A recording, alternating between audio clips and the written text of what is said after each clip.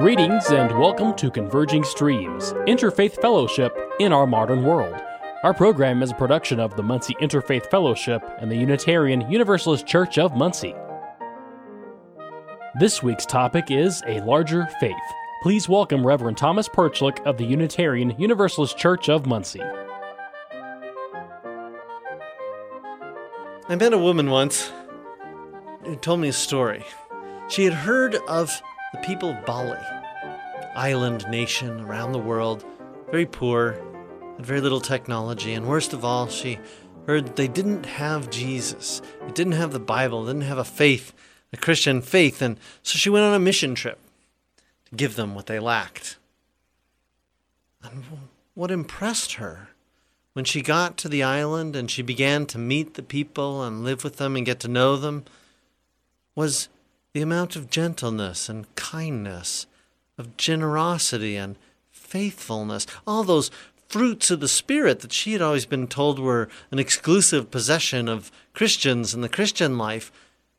She began to see them in full ripeness in these people, in abundance in these people, and she began to have some concerns, and worst of all, she began to realize that some of these people who were Hindus, Buddhists, whatever, seemed more full of the Christian spirit than many of the conventional Christians she knew back in Illinois.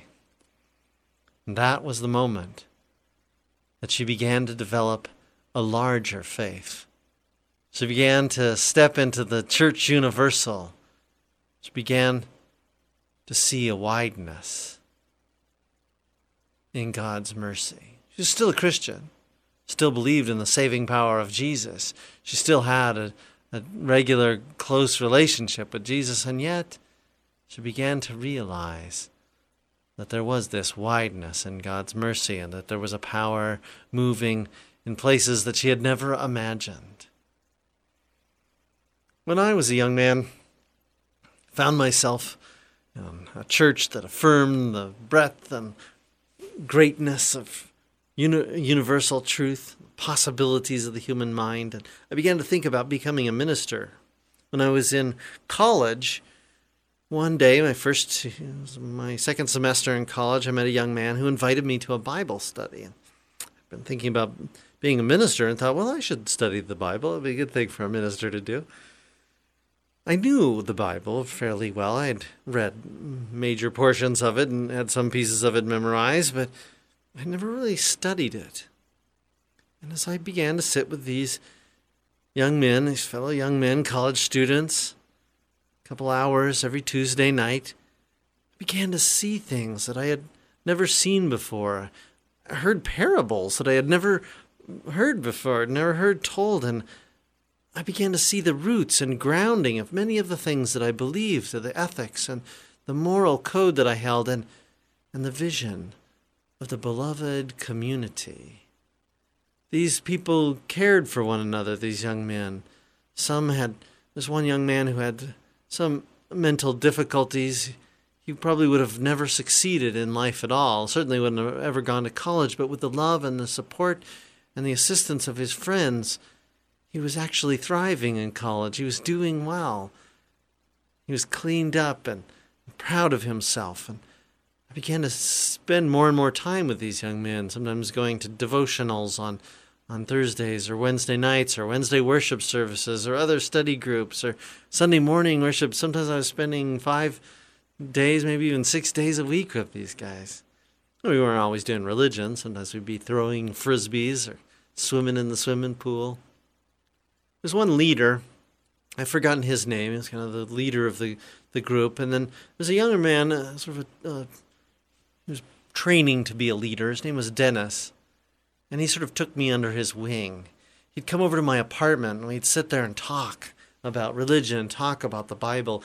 He had this little trait of putting his thumb and first two fingers against the tip of all together and against the tip of his tongue when he was deep in thought. I would ask him, I would ask him questions, and so often he would be deep in thought, touching his fingers to his tongue, thinking about my questions. I remember once I asked him, what about all those people who were born after the resurrection of Jesus, but long before the doctrines or the Christian church ever reached their lands? People in China or Mongolia who are trying to live devoted and good lives. What about those people? He thought and tried to come up with some scriptures, and then later went off, asked other people, and he came back with a question that really an answer that really impressed me. An answer to my question. He said, "We really don't know." He said, "That's up to God to judge human souls. It's not for us to decide. For us, we simply have the Bible before us. We have the Christian revelation. We must decide if we are going to stand with it or not." And I thought this answer was a powerful one. It was full of integrity. It was more thoughtful than I'd expected from people of a Bible-based evangelical turn. And so they impressed me more and more. But, of course, there were many doctrines that I couldn't accept, ideas that I just couldn't stand with, things that just didn't quite impress me enough, or I couldn't be convinced of them. And they kept trying to convince me. They kept trying to work me along. We're talking and talking. And finally, there was this Wednesday evening. One of the young men came up to me as part of the group, and he said, "You know, Thomas, I was always like you." He said, I like science and science fiction, and I liked asking questions and was interested in many things. But then, he said, I realized that I didn't have faith in anything. I had an interest in so many things, but no real faith. And I realized that one had to have faith. You had to have something that you trusted, something that was the ground and foundation of your life. You need to have faith, Thomas, he said. You need to have faith in something. Why not faith in the Bible? What else is there greater to have faith in than the Bible? And as he talked to me, that word faith kept echoing in my head. It almost seemed to be amplified each time he said it. There was something about that word that just kept echoing. And as I went out into the evening, sounds of the hymns that we had been singing at the worship service that evening were echoing in my head as well. I walked out into the night. I walked past the little orange truck that I'd borrowed from my dad to get to church that night. Walked into the dark of a neighborhood. Walked along the city streets. And the word faith kept echoing. And I was thinking about that he was saying I didn't have faith and I needed to put my faith in something, and that it was my resistance to having faith that was getting in the way of my trusting the Bible. For surely I had seen the greatness and the goodness and the love of this community. And it was truly a community full of the spirit of gentleness and generosity, of kindness and faithfulness. Good people. But as I walked into the night, I began to see in my mind's eye the faces of other good people in my life. My mother and my father. Generous, good people. Live their lives for principles and for others. And I began to see people that I had known in my own church life and people that I admired. I remember thinking of the Mahatma Gandhi. People had come to him, great man, and the Christians had come to him and said, "Teach me how to be a Hindu like you." And he said, No, that is not the way. That is not the way for you. The way for you is to become a better Christian. And he would teach Muslims to be better Muslims. I began to see so many things in my mind, and I began to realize that all that I loved in the Bible and all that was true and good in the Bible was present already in my heart. And as I stepped out at the end of one street, I looked into a city park, and it seemed to me as though all the lights in the park had halos, and the trees were bathed in a golden yellow light in the darkness of the night, and my eyes were filled with the light. And I realized that the problem that I had with the particular doctrines and traditions of the church I'd been studying with was not that I didn't have faith. The problem was that I already had a faith.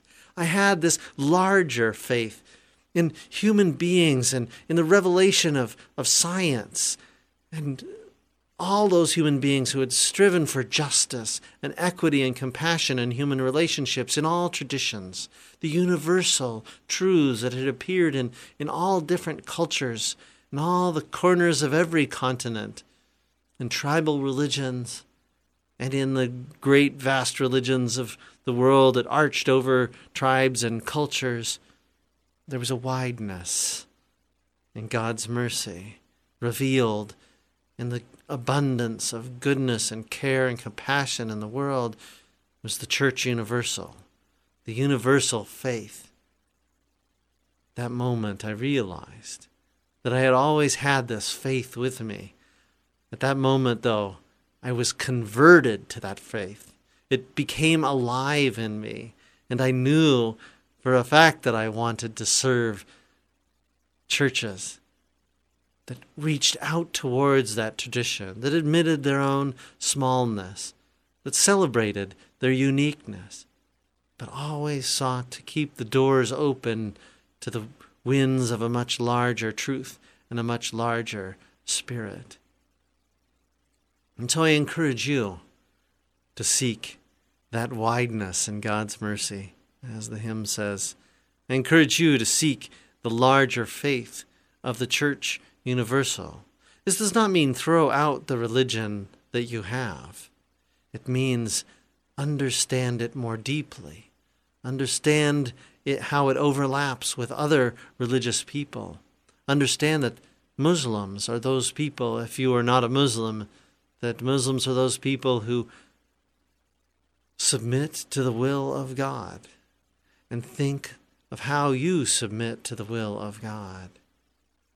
I want you to think about atheists, if you are not an atheist, and how each is seeking integrity in their beliefs, a consistency, and a justice, and a compassion for other human beings, and a commitment to living well on this earth. And see how in your own religion, in your own faith, you seek those same things.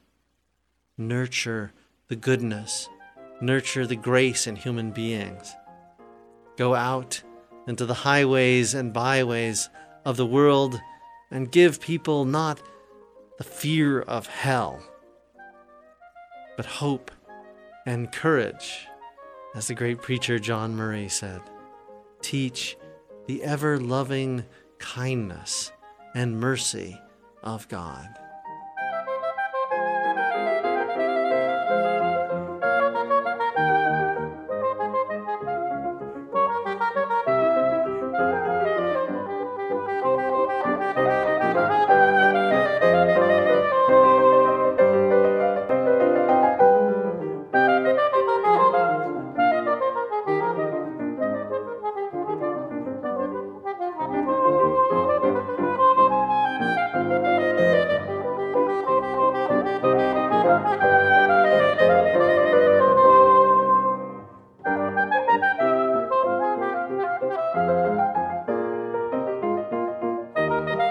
Thank you for listening to Converging Streams, Interfaith Fellowship in Our Modern World.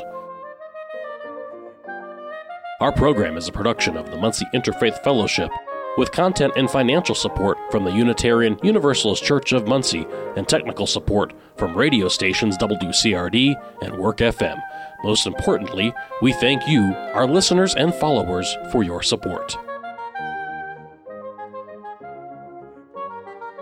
To connect with Converging Streams, including listening to our entire catalog of past programs, getting our latest new content, and making your own contribution to this program, visit our website, convergingstreams.org. Converging Streams is produced by Tony Piazza, George Wolf, and Thomas Perchlik. Thank you for listening and have a pleasant week.